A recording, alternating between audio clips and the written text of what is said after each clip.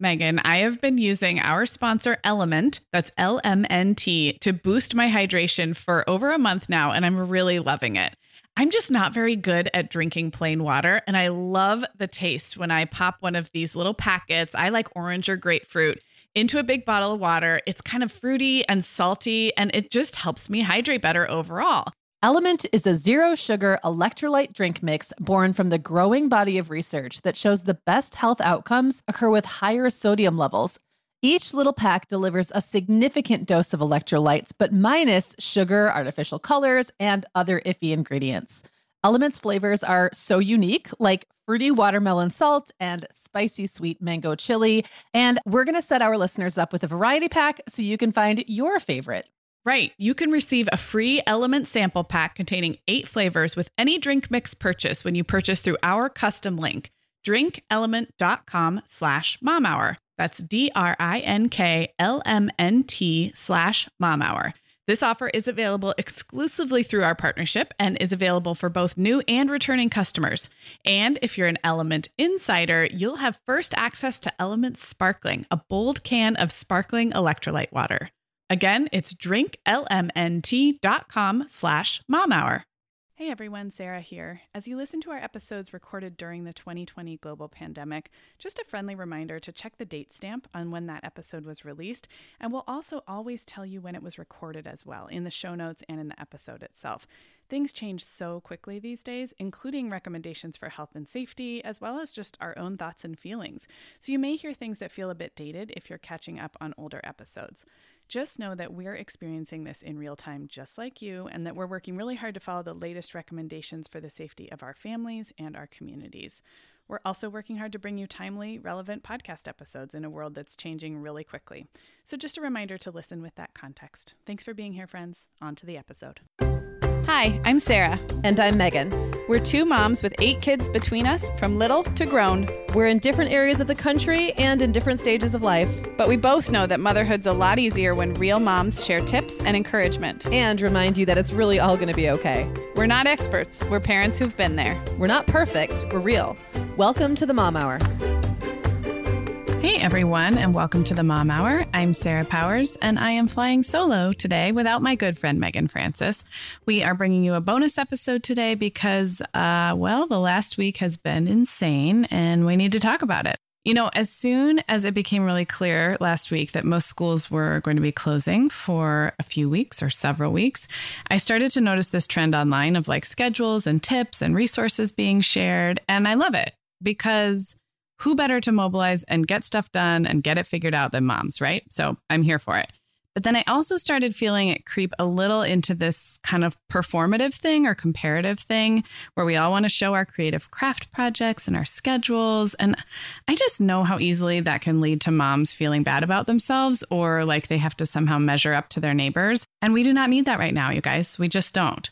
So I thought it would be really interesting to chat with a couple of experienced homeschooling moms and hear what it's really like to be the one in charge of your children's education and learning. You are going to love these 2 conversations. I'm really excited for you to hear them. This is not how to homeschool at all. That's not what today's about. This is to help you calm down, feel like you can do less, and almost enjoy this time at home more, no matter how old your kids are or for how long that you are stuck inside. So today I have 2 different guests. First up is Amy Sloan, who is a longtime listener of this podcast and part of our community. She has 5 kids, ages 4 to 14, and lives in North Carolina. And then after Amy, you'll hear me talk to my good friend Joy Cherick, whom I've known in real life for almost 10 years. Joy has 6 children, ages 1 to 10, and she lives in Tennessee. Both Amy and Joy are here to tell us that connecting with our kids and being together as a family is so much bigger than any one math worksheet or science project. I love their perspectives so much, and I can't wait for you to hear these conversations.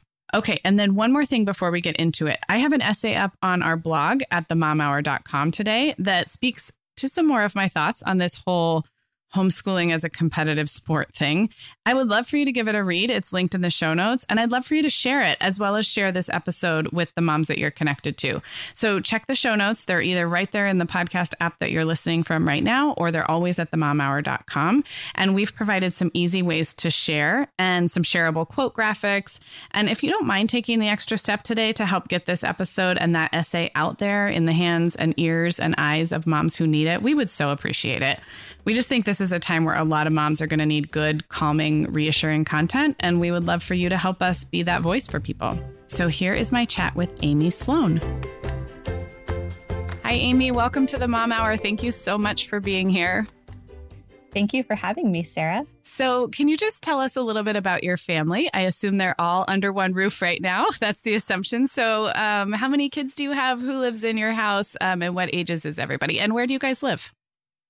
Yeah, so we are all home together today. I am a mom of 5. We're right before birthday season. So right now, the ages are 4, 7, 9, 12, and 14. Okay. The oldest and the youngest are boys, and the middle 3 are girls. Okay. And we live here in North Carolina, in the Raleigh area. And my husband and I have been married for 16 years. Awesome. Awesome. And tell me about your homeschooling. Have you always been a homeschooler since the 14-year-old entered school? Has that been your path? Yes. In fact, my husband and I are both second-generation homeschoolers. Wow. Yeah. So I was homeschooled all the way through high school and my husband through 7th grade. And even before we got married, we had both just had a wonderful experience homeschooling. And we knew that was something we wanted to do with our kids. So we've done it from the beginning. I love that. Well, this obviously you will be full of wisdom for our listeners, many of whom are looking ahead to some kind of remote learning. Overseeing remote learning is kind of what I'm saying instead of homeschooling. It's not really the same as making, a conscious choice to be a homeschool parent, but we're going to be overseeing our kids' remote learning for the most part. So I have a bunch of questions for you, but let's start with like one thing that I think is high on everybody's mind, and that is scheduling and structure. And what have you learned over the years about kind of finding the balance between a set structure that you know what's going to happen throughout the whole day and your kids know it versus remaining flexible? And does that change, in seasons of life and with ages of kids? So give me just like your high level wisdom about scheduling and structure. Yeah, this is something that is so important. And I can only imagine how crazy it must feel to all of a sudden be having to make all those decisions unexpectedly. Yeah. Our family, we really love more of a big picture plan. So as opposed to like a color-coded, detailed time schedule, which just gives me I don't know. Oh, that sounds terrible to me. Yeah. But we like to have a big picture plan. So we know over the course of a week, kind of the main things that we want to hit. And then we have the flexibility day by day to, work with someone who has a specific question or is struggling or is moving more quickly. So, again, that's something, though, that's very personality driven. That's what works for our family. But you have to know not only as a mom what brings you peace, but also some children really crave more structure and detail. So, and the other thing that really helps our family is to do what's called a loop schedule. And I first learned about this from my friend Pam Barnhill. She writes about loop scheduling and other things. And instead of having time slots where you're like, okay, I'm sorry, our 15 minutes is up. Yeah. We have to move to the next subject. Instead, you have a list. So say now you think, all right, I want to get to a craft. I want to get to a read aloud. I want to practice our math facts or whatever the things are for your family. You just go through that list. You can never get behind. When you're done with one thing, you just move to the next thing on the list. And when you're at the end of the list, you start back at the beginning. And that is such a helpful tool anytime, but I think would especially be helpful now. Yeah, it reminds me almost of like centers in a preschool class, like you're moving through the different options and there is some structure, but yeah, it's not like a bell rings and everybody drops everything. Would you do a loop schedule on a per kid basis or as a whole family basis or both or a combination? So that has depended. depending on the ages and grades of my kids, kids that maybe are doing more similar things, we can loop together. Other times it's more like where there's more of the big picture block kind of schedule. Like, okay, here's the time where we're all together doing this read aloud together or this poetry memory together. And then this next block of time is our independent learning time. And then I sort of rotate, from child to child as they need help. And then here we all come back together and do this project together. And now we're all going to, go back to more independent learning. Okay, I'm going to dig in. I'm still going to stay on schedules because I have so many questions. At the very beginning, you said that looking at kind of the weekly goals or the weekly things you wanted to accomplish kind of works for your family. What does that look like in terms of like putting pen to paper? Do you write that out? Even if it's not scheduled down to the 15-minute increment, are you or you and your husband, are you writing that down on paper? Are the kids seeing it? What's your process of like, I guess I'm asking about the pen and paper stuff. Do you write down your goals or intentions for the day, for the week, or at this point, is it all in your head? Right now, we actually print something off for the kids. So and then I did this, before the school year started, I kind of figure out my big picture goals. And at this point, we're all pretty much so familiar with it because we've been doing it for the whole school year that it is pretty intuitive. We don't depend as much on the written page, but I still print it off. And it'll have something like, say, a reading journal. That's something that I have my kids do. And they begin when they're very young, just like copying out a favorite sentence. And then as they're older, my high schooler is now up to like writing up, a page, a reading journal. So I might say something like, by the end of the week, I want you to have 3 reading journal pages complete. And so on their page, it'll say like reading journal 1, 2, 3. Okay. I love that. And yeah. And then when they do that, whenever, if it's Monday, Tuesday, Wednesday, they've done 3, or, oh, it's Wednesday, I better make sure I get started on that. So, yeah, no, that totally makes sense. Well, you mentioned kind of having a high schooler and then all the way down to a 4-year-old. So let's talk about this mixed age learning a little bit. Obviously that presents challenges. Can you talk a little bit about what you've learned about meeting the needs of different age kids over the years? And this is wide open, just whatever comes to mind. Oh, yeah, man, so much. And just, I guess I would say to any moms who are there facing this, and not used to having all those ages home at once, like it's all going to be okay. It's hard for all of us, even those of us who have been homeschooling for a long time. It's not like it ever gets easier. You're always going to face new challenges.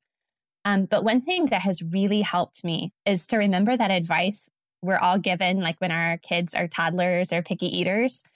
And, you hear, don't worry so much about what they eat in one day. Think about the whole week. And if you've got the vegetables and the fruit and the cheese and everything by the end of the week, that's going to be okay. And there's just no way that you can hit the needs of every child every day, all of their academic needs, all of their emotional needs at the same level every day. Like you just can't, because your energy, your time is also finite, like it's limited. So I like to think about sort of that whole week.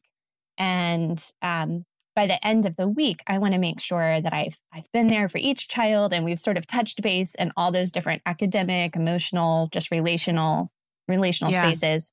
But it takes away some of that burden of, I guess, taking that one day and making it seem too important, I guess. Yeah, or having to divide up time, attention, and resources equally, like it's some sort of, system. But that's probably not realistic, given, different ages, different needs, and just like a different emotional headspace for the different kids on any given day. And different kids will have something unpredictable, right? I mean, kids will sometimes have something they need you to stop everything and talk to them through a big emotion, like right then. Well, okay, math can wait. Yeah, that emotion probably can't. Right. That's such a good point. Well, on the same topic of mixed ages, then, have you found things that are fun and meaningful? You've already mentioned a couple, but let's dig into that a little. Fun and meaningful to come together and do everybody in the family, regardless of age or grade. Are there some touch points or cornerstones that you love, like reading aloud or a writing prompt or something like that? Oh, yes. This is something that I love about having all of my children across the ages and grades home together. And one of the things our family loves is doing poetry memory, read aloud time, scripture memory time, all together. That's how we start our day. Okay. And if you're kind of new to the like homeschool space, you'll hear words like morning time or I've seen morning basket. Uh-huh. Yeah. So that's what people are talking about. And it looks different for different families. In fact, there's even a great podcast called Your Morning Basket Podcast. Okay. It's all about this topic. But in our family, that looks like starting the day with memorizing poems and speeches. And we all do that together. There are great silly poems like Jabberwocky by Lewis Carroll or Be Glad Your Nose is on Your Face by Jack Proletsky. Really funny poems. We also love more serious poems. I love to find a read aloud that all of the kids can enjoy together. Something like Number the Stars by Lois Lowry. Okay. Set during World War II. So this is just sort of like an example. All of my ages enjoyed that book that we read together. And then the older kids obviously are going to be able to learn more about World War II than is appropriate or necessary for the younger kids. Yeah. And so you can kind of take one read aloud and then branch off from there. Maybe a younger kid just draws a picture about something that they learned, and an older kid can deep dive or take a virtual field trip or whatever.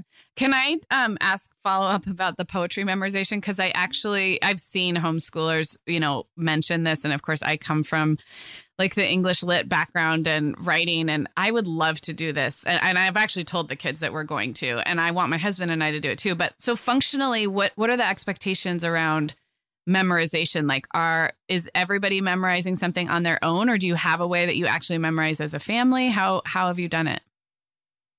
Yeah. Okay. So you're getting me on like one of my favorite topics. This is one of my most favorite things we do. It's probably some of your posts that I've seen, honestly, but I know I've seen it elsewhere too. And I know just like going back in time 100 years, like recitation and memorization was like a big deal. I just feel like it's got to be so good for the brain, such a good way to appreciate literature. So I'm all in. You can homeschool me right now on how to do this with my kids.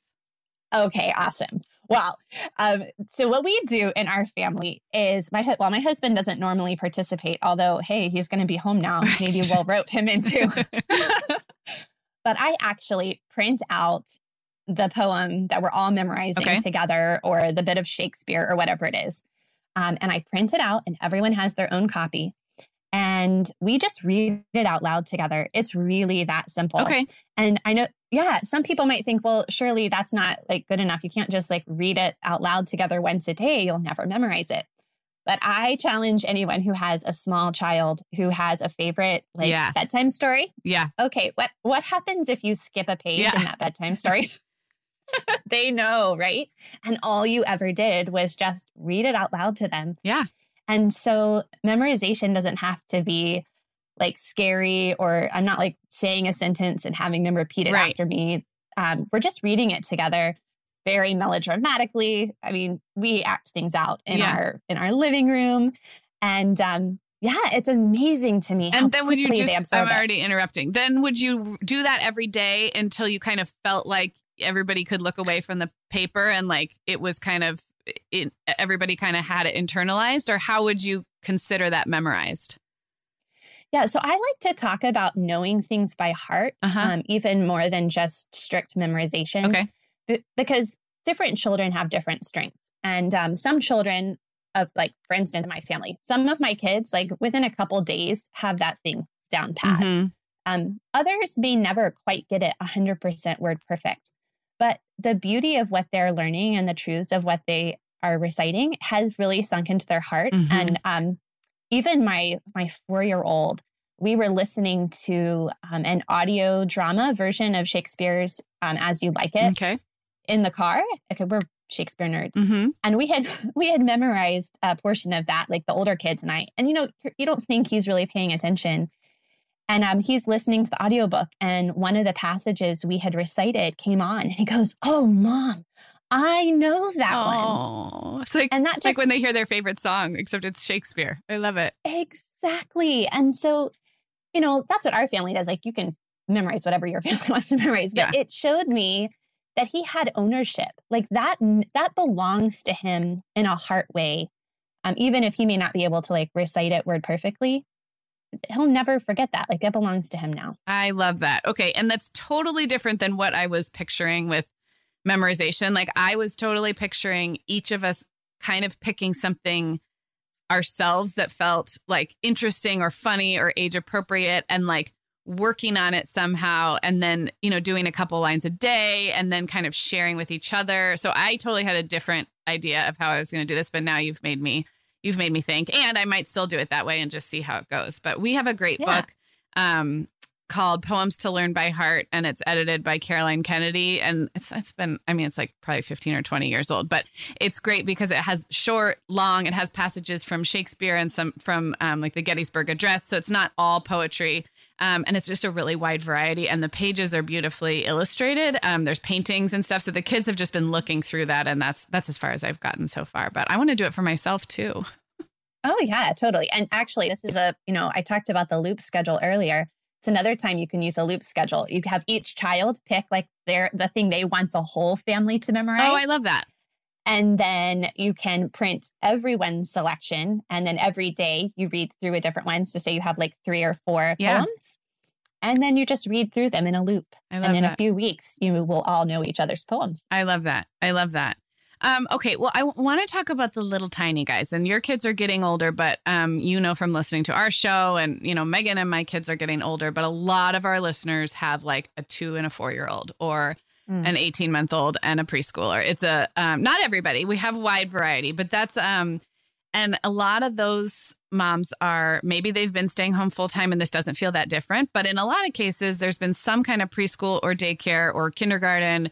And so now this feels very different. And what I know about moms in that stage of life is you haven't been in this world long enough to like have to be able to reassure yourself that today's kindergarten curriculum does not make or break tomorrow's first grade success. Like you and I and Megan and those who've just been around a little bit longer, we have the proof underneath us that that's like, it's fine. It's going to be okay. So can we talk about moms of really little kids who now are assuming this role of educator? I'm interested in your opinion. My opinion is there's not much quote unquote traditional academically that is mission critical for a 3 and 4-year-old other than hands-on creative play and reading aloud. That's my personal opinion. What have you done with the little guys and how might we encourage moms of little ones to not freak out is what I'm trying to say in too many words. Oh, yeah, no, I am 100% on the same page with what you're just saying. In fact, I have a whole post I wrote about homeschooling preschool and our family. And really, the most important thing is relationship, especially now, like when everyone is feeling just a little bit just out of sorts. Like we're kind of stressed as parents and trying not to communicate that to our children, but their schedules have been disrupted. Even if they're used to being at home, like they're probably used to playtimes and story times at the library and all that kind of stuff. And I think thinking about like the 10-year, 20-year perspective is really helpful. Mm-hmm. In 10 years, in 20 years, your kid is going to know how to read. Yeah. They're going to be fine. And they're not going to remember, and you're not going to remember if they finished that, that math worksheet or if they remembered that letter sound. Yeah. That's not what they're going to remember. But you're going to remember the time that you spent cuddling with each other on the couch, being there for each other, and just, prioritizing the relationships, I think is really important. But then even with like preschool, kindergarten, if you're like, yeah, okay, that's great, but I still want to do something. Right. Sure. Support their brains. And I'm, of course, I would never argue that we don't want to do that. I just think sometimes we jump right to worksheets somehow. Oh, yeah. Yeah. And, even, okay, so we're wanting to get their energy out now too, right? Yeah. Okay. So get some sidewalk chalk, go out on the driveway, write some letters or numbers and be like, okay, everybody run to the letter that says ah. And everybody can like run, find the A, including mom, right? And so you're kind of getting the energy out. You're feeling like you're helping them learn, but in a more fun, easily accessible way at home. I love that. Do you have, I'm sure with all your 5 kids, they each responded to being read aloud to differently. Do you have any memories of little guys, 2, 3, 4, 5-year-olds who didn't want to sit still for read alouds, and any strategies there? Because I'm such a huge proponent of reading aloud, and I actually enjoy it as an adult. I enjoy reading aloud, but I know that's not the case for every mom. And my kids all just, for the most part, sat there. But I know that's not the case for every kid. So any wisdom there? Yeah, I've had some kids at our old house. The downstairs was set up where you could like run in a circle through the whole house. And I just have memories of reading aloud Dr. Seuss books while my oldest son at the time was like 3 years old, and he would be running circles like the whole time. And he would occasionally pop his head in and like say the next line. You know, we'd read it so many times. So he's listening. Yeah. But some kids just need that action, you know, that activity. You can have things like letting them play with Legos or Play-Doh or Silly Putty or drawing, or let them be upside down and wiggle. They don't have to sit, you know, completely still with their hands in their lap. Like they're not at a desk. This is, you know, everybody's at home. We're a family. So they have a little bit more flexibility. And I really think they pick up on so much more than you even realize. Some kids just need that movement in order to help their brains work. I'm sure you saw this shared around. I don't know if you read it, but I read the book, The Enchanted Hour by Megan Cox Gordon. I'm not looking at I think that's, that's a great one. And that is about cognitively what happens when we're read aloud to, and when we, you know, absorb story that way and stuff. So I loved that. And all of this will link up in the show notes, including the resources that you've mentioned. Well, anything else that maybe we can finish just on helping moms go easy on themselves, not being as self-critical as we tend to be? Is there anything that you've, you know, picked up over the years that has just helped you enjoy this and really find it fulfilling rather than something you have to do or something you're hard on yourself about? You know, I would say that even moms who have been doing this for a really long time are going to have those days where you think you've completely messed up everything. And so not to let a moment of doubt, or even a moment where you realize, wow, I just really screwed that moment up with my kid, or I got frustrated. Like that doesn't have to define the whole time. And that doesn't have to define the relationship. We have the opportunity to even go tell our kids, you know, when we made a mistake. And that can reinforce good relationships. But at the end of the day, like I just really try to focus on these precious people who I still want to call me, you know, when they're 25. I want to, at the end of the day, no matter what, I want us to focus on those loving memories and that relationship together. So, you know, we're all here together. Like, I have so many homeschool mom friends who have reached out to their neighbors or online community. Like we're here to support each other. We're all moms, and parenting is just hard. Yeah. It just is. Yeah. No, I love that. It's good. I love that so much. And it's been one of the bright spots in all of this is seeing the ingenuity of moms and the generosity and the collaborative, you know, relationships that the internet has fostered, and then seeing those kick into high gear when necessary is pretty powerful.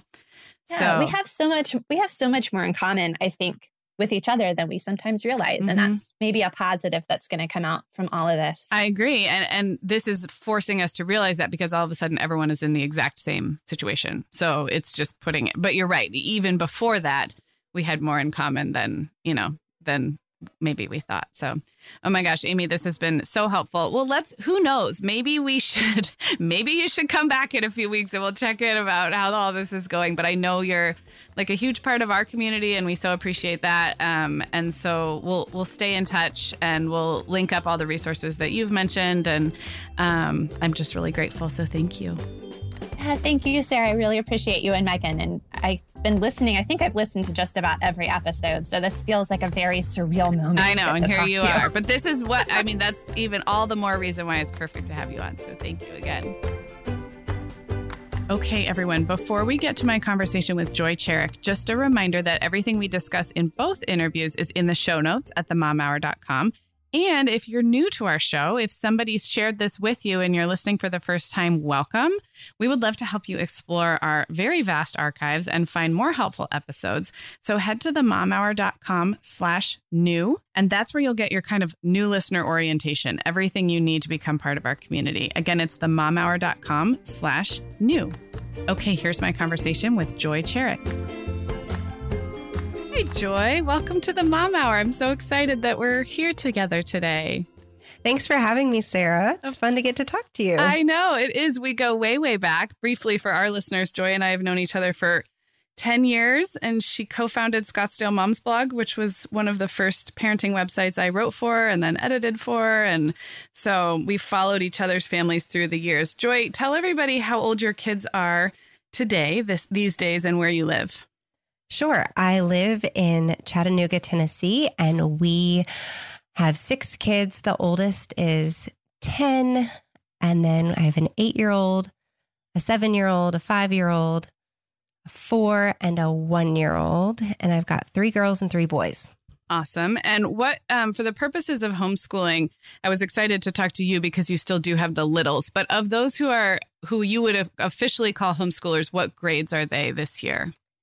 I have a kindergartner, a first grader, a third grader, and a fourth grader. I didn't think about it. It was a pop quiz.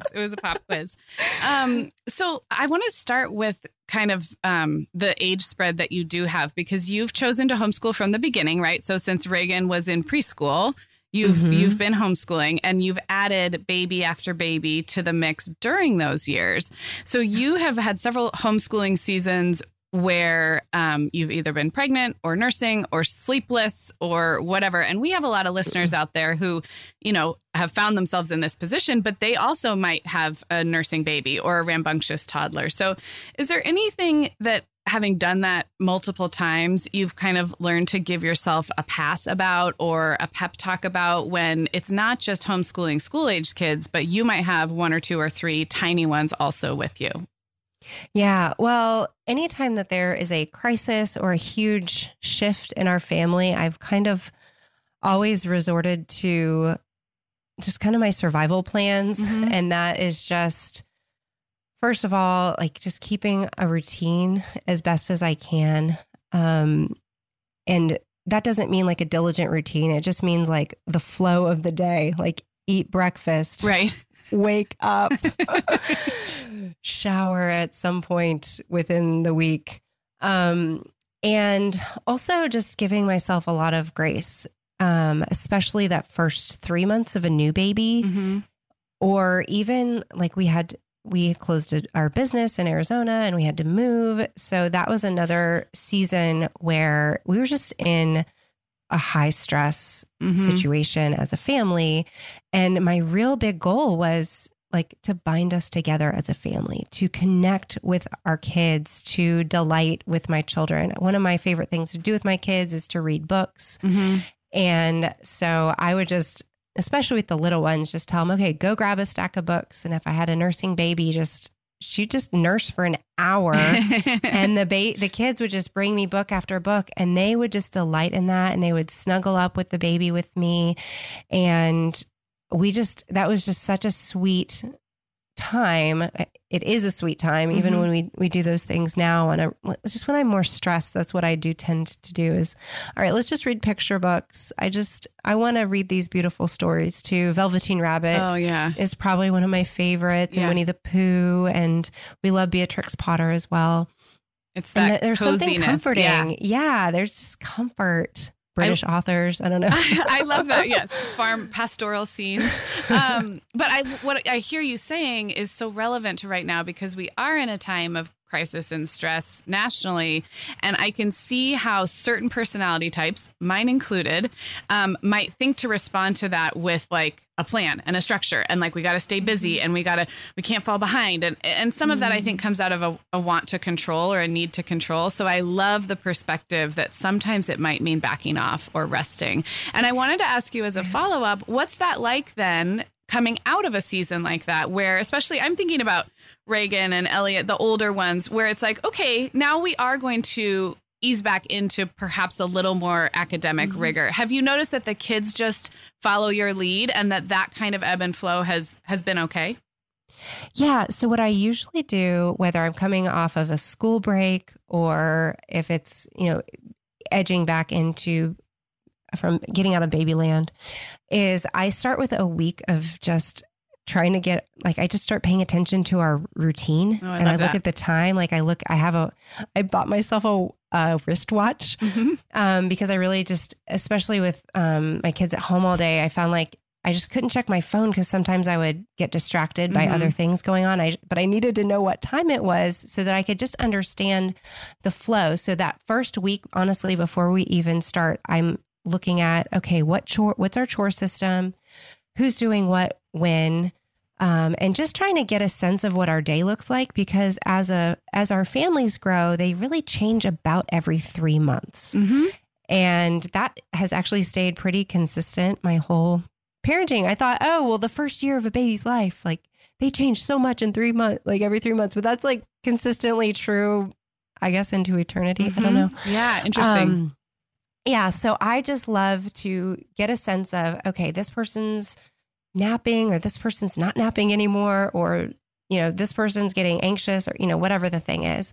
And I just take note of that for that first week. And then when we get started back, I start so slow. I might just start with math and then a read aloud with mom. And then I may, if I feel okay, I've got the gist of this, then I may add one more thing. But honestly, it's just, I'm trying to make sure I maintain our margin during the day, because otherwise I'm just going to burn out and I'm going to get snappy. And honestly, it's just way more important to have a restful, peaceful, joyful home than to be the taskmaster, trying to make my kids do things. Gosh, especially math.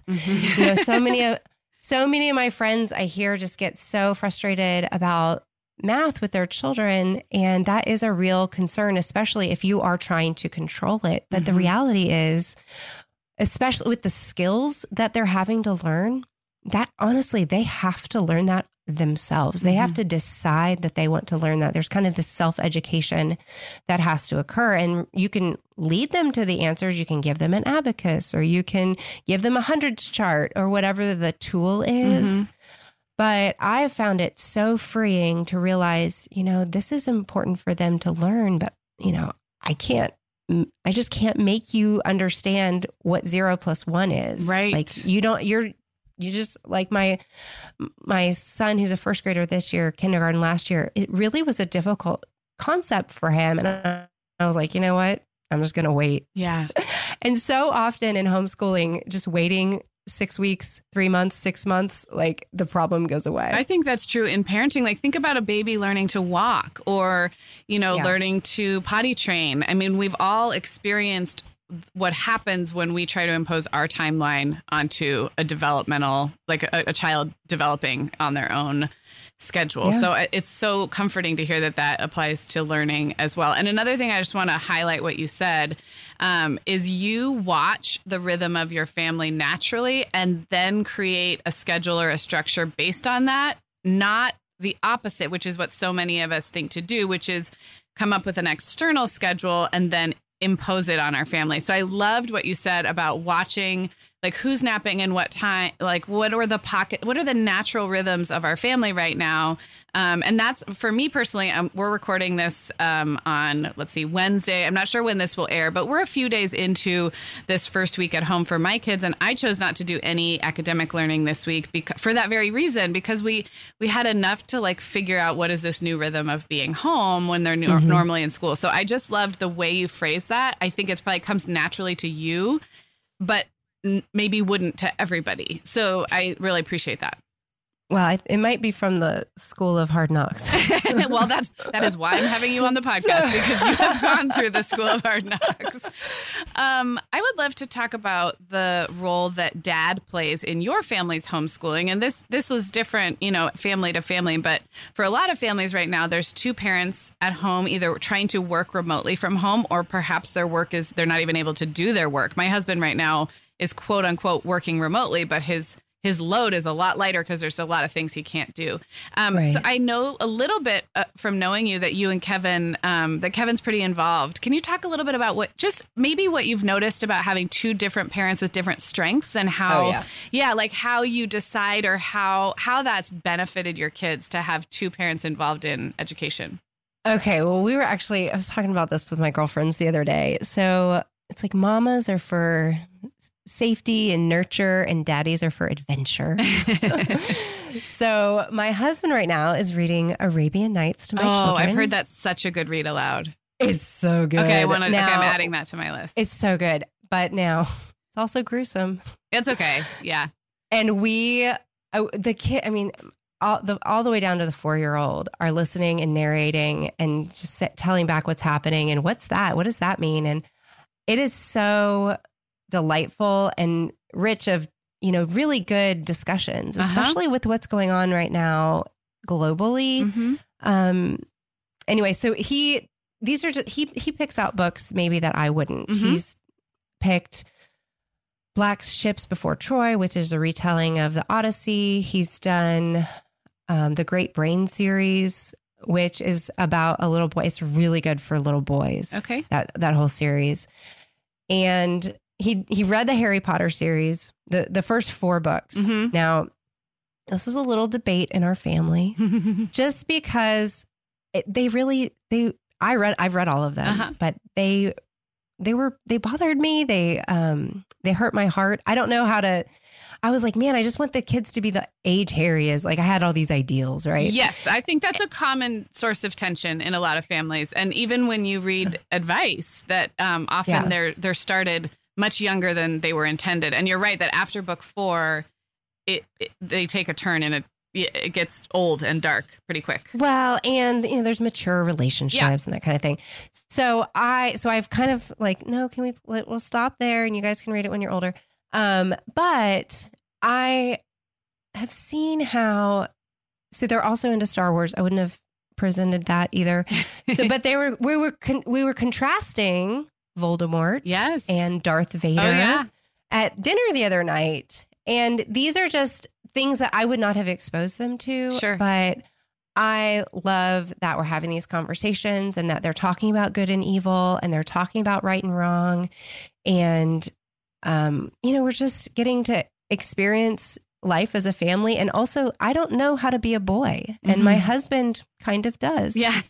We have our family devotions at night as well, where we read the Bible. Mm-hmm. And then he does Beast Academy online with my older 3 students.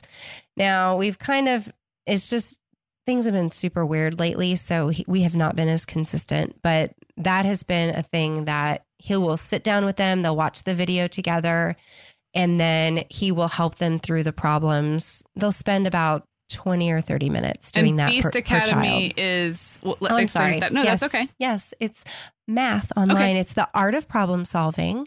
They have, they're just the elite for math programs, especially in the upper grades. But then they've come up with these comic book style books for elementary age. Oh, cool. So they've done that with Dad, and that has really been fun to provide just a delightful way to enjoy math with wonder and not just kind of, oh, now I'm doing this next problem. It challenges you, and he's doing that with them. I would not do that with them. So let me ask then, how with 6 young children, how realistic is it for you and Kevin to like co-teach and co-parent? Like, are you having lots of little short check-ins after bedtime? Like, hey, tomorrow, let's divvy this up. Is it happening in the moment? Or do you have longer, longer, what am I trying to say? Like bigger planning discussions where you kind of identify some areas, or is it happening on the fly, or a little bit of both?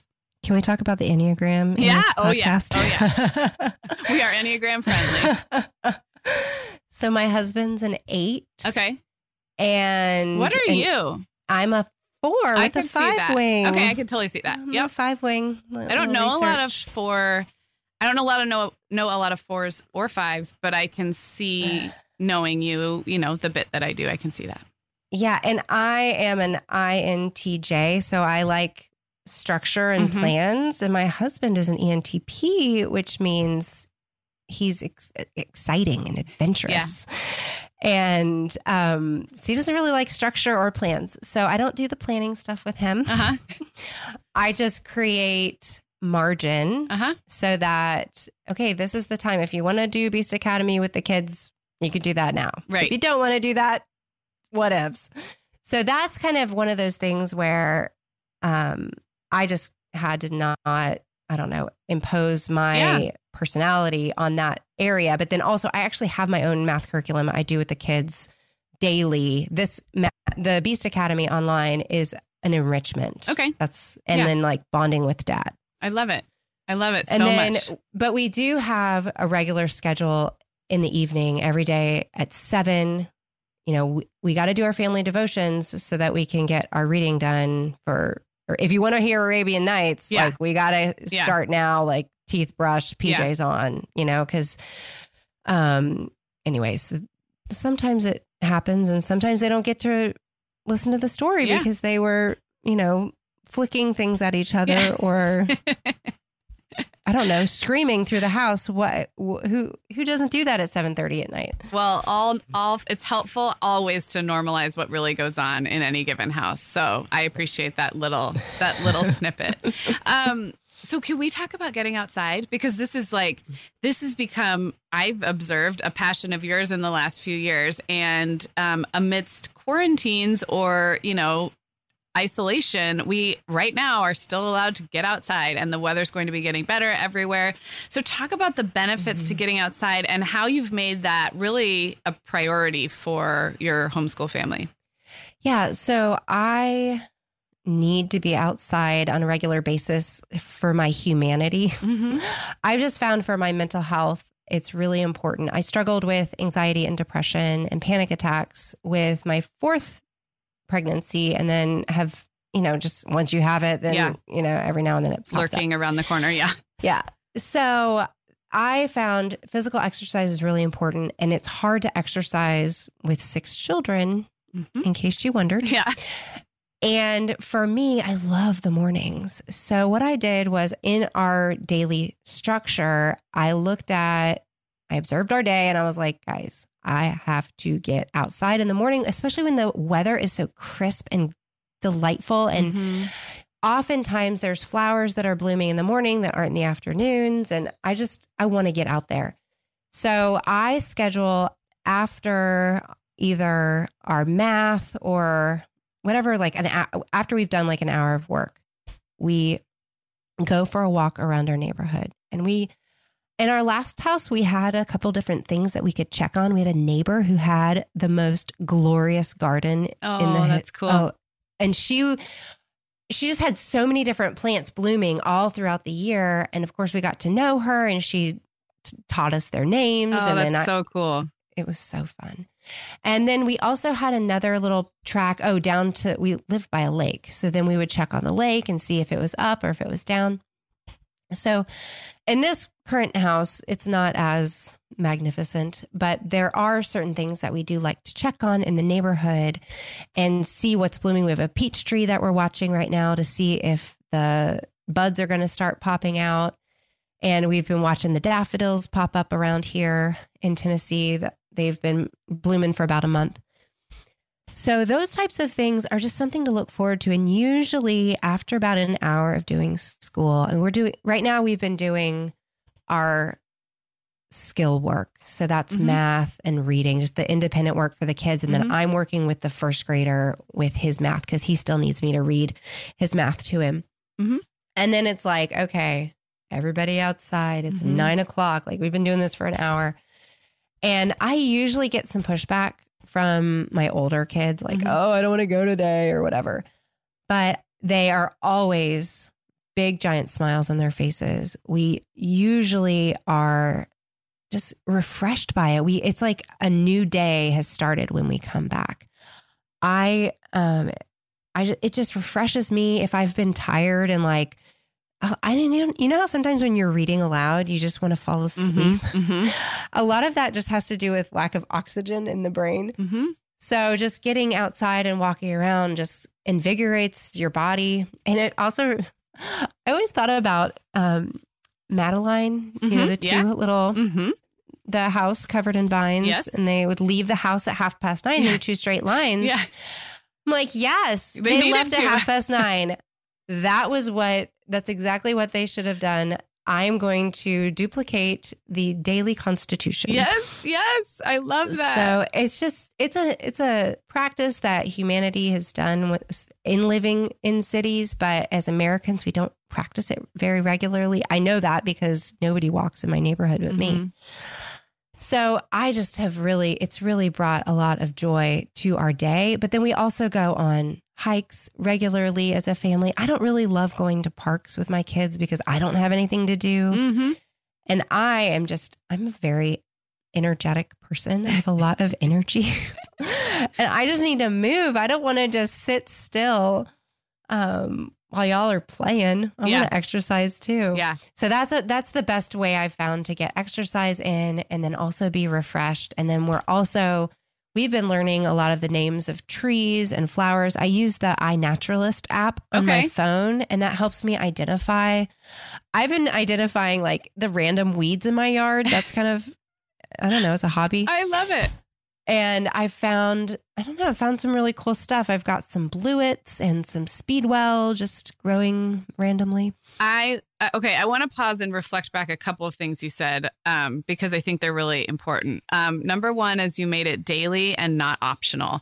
And I know that we started this whole conversation talking about, flexibility and rest. But there are some things, I think as moms, we all do this, that are not negotiable. And especially when you have a large family, you just, like you said, you might get some pushback, but you do it every day and everybody does it. And they are smiles by the time they're out there. So I think that's really great and really important. But the other thing is when you do something every day, you notice things differently. So if like a family walk was, once every couple weeks, that could still be really special and really bonding.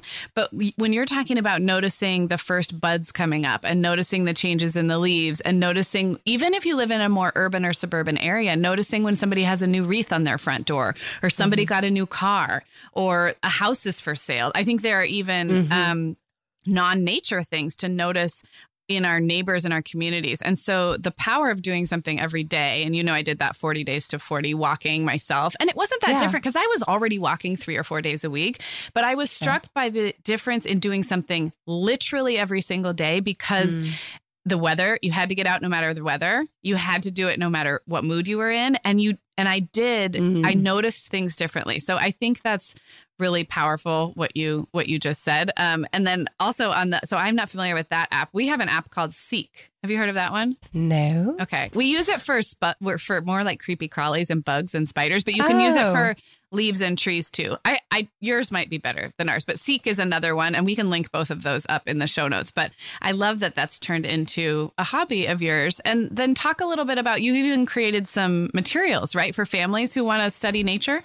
Yes. So I have 5 different books right now out to study different topics. So I have trees, cultivated crops and weeds, insects, stars and sky, and weather. And when you say study, define that you have a bunch of little kids at home. Like, what does that mean, nature study to you? Right. So I'm going to read a quote. Nature study itself was a practice that started after the Industrial Revolution just pushed Americans into the cities.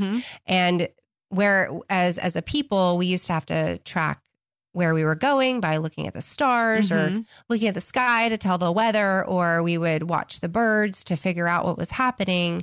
We really lost that connection to nature, which is actually where you see Winslow Homer in his paintings. He painted a lot of country scenes of just pumpkins and cornfields and these types of scenes, because it was kind of this, we're losing this in our culture. That's why at Halloween, we love to buy us some pumpkins, like such an American thing. So this woman, Liberty Bailey, I'm just going to read a quote from her. She kind of explains what nature study is. Nature study as a process is seeing the things that one looks at and the drawing of proper conclusions from what one sees. Its purpose is to educate the child in terms of his environment, to the end that his life may be fuller and richer. I love that. It trains the eye and the mind to see and to comprehend the common things of life. And the result is not directly the acquiring of science, but the establishing of a living sympathy with everything that is. Oh my gosh, I just got goosebumps. I love that. Yeah. It's so, well, it's just a deeper look and a more intimate reason for science. Like science, we kind of think of as breaking apart and kind of understanding systems and processes. Whereas nature study is really just becoming familiar with the dandelion and realizing, oh, dandelion, that word is actually derived from the French of dent de lion, which is tooth of the lion. The tooth of the lion is, if you look at the leaves and the dandelion, it has these jagged edges and they look like lion's teeth. And perhaps someone imagined that the yellow head of the flower was the mane of the lion. So then you just have, right now, we just stepped into the past and we touched our ancestors who have, of course, the dandelions that we see in all of our yards, all over the world, they're just everywhere, are connected to these. And in my book, Cultivated Crops and Weeds, I actually have lessons you're honestly just asking questions about the object that you're studying and trying to pull out the truth of, okay, so for the dandelion, for instance, here's this. So some questions. Where did you find the dandelion growing? Is the blossom stalk solid or hollow? Does it break easily? And then you might ask a question. How are the leaves arranged about the root? How does this help the dandelion to hinder other plants? So you're just asking questions, and those questions are self-evident. Yeah, right. But you have to know the right questions to ask. And then what I could see happening is when this becomes a practice or a habit, it normalizes that, like, anytime the child is outside or in nature or in a backyard, they're looking with maybe a more awareness or more curiosity about things that they wouldn't have otherwise seen. So it's almost like practicing your practice to prime your brain to think of those things in a certain way, because they might then ask the same questions, even just in their mind, about something else they encounter. So I love that. That's really cool. Yeah. It's so funny how we go about our business without paying attention at all to nature, because of course we're not dependent on it in the way that we have been in the past. And how once we start to be asked to look more closely, we start to see how much there is to observe just in a suburban home, just on our little, even if it's just a 7,000 square foot plot of land. You know, can you name all of the plants growing on your property? I still can't. I've still got a tree I'm not 100% sure about. I'm still trying to figure out a couple of things, So, and that is just, for me, it's a delight. But what I see in my kids is it helps them develop their habit of attention and paying closer attention to things that are good and true and beautiful. My 7-year-old came to me the other day, Mom, come here. There's a bird out of my window. It's got a red head on it. Come see. So I went and I looked and I didn't know what it was. And I said, okay, well, we'll have to get a book out, thinking like at some point. He got himself a field guide. He opened it up. He found out this is a house finch. That's what it was, Mom. Oh, I love that. It was so fun that he cared enough. Yeah. And that also he took it upon himself that he was going to learn that information for its own good. Yeah. That's not going to be on a test. Right. That doesn't really matter. Like it's cultivating that curiosity, that internal desire. But what matters is that he cares. We want our children to care about a great many things. We don't want them to walk through life just what is that? Inoculated. Mm-hmm. Yeah. Yeah. Yeah, that's really powerful. Well, in our show notes, we will link up. Where's the best place to find your resources? Oh, sure. Yeah. Naturestudyhacking.com is where you can get the downloads, but they're also available for print on Amazon. Oh, cool. Well, we will link up all of that. Joy, this has been so great. I know we could keep talking forever, but I'm super inspired. And my goal for this is really that the moms listening, they may only be, responsible for overseeing their kids' education for a short little bit, but I love giving them this perspective that you've shared today. So thank you. Yeah. Well, I also share a lot about maybe the more nitty gritty stuff on my YouTube channel. And It's just my name, Joy Cherick. Okay. We'll and I go into a little bit more detail about my school plans and just kind of how I get started and, just how I homeschool each individual grade that I'm doing right now. Yeah, I love that. Yes. So that might be helpful. We will link that up as well. Well, thank you again for being here and for sharing with our listeners. I so appreciate it. Yeah, I'm so glad that you asked me. It's been fun chatting with you, Sarah.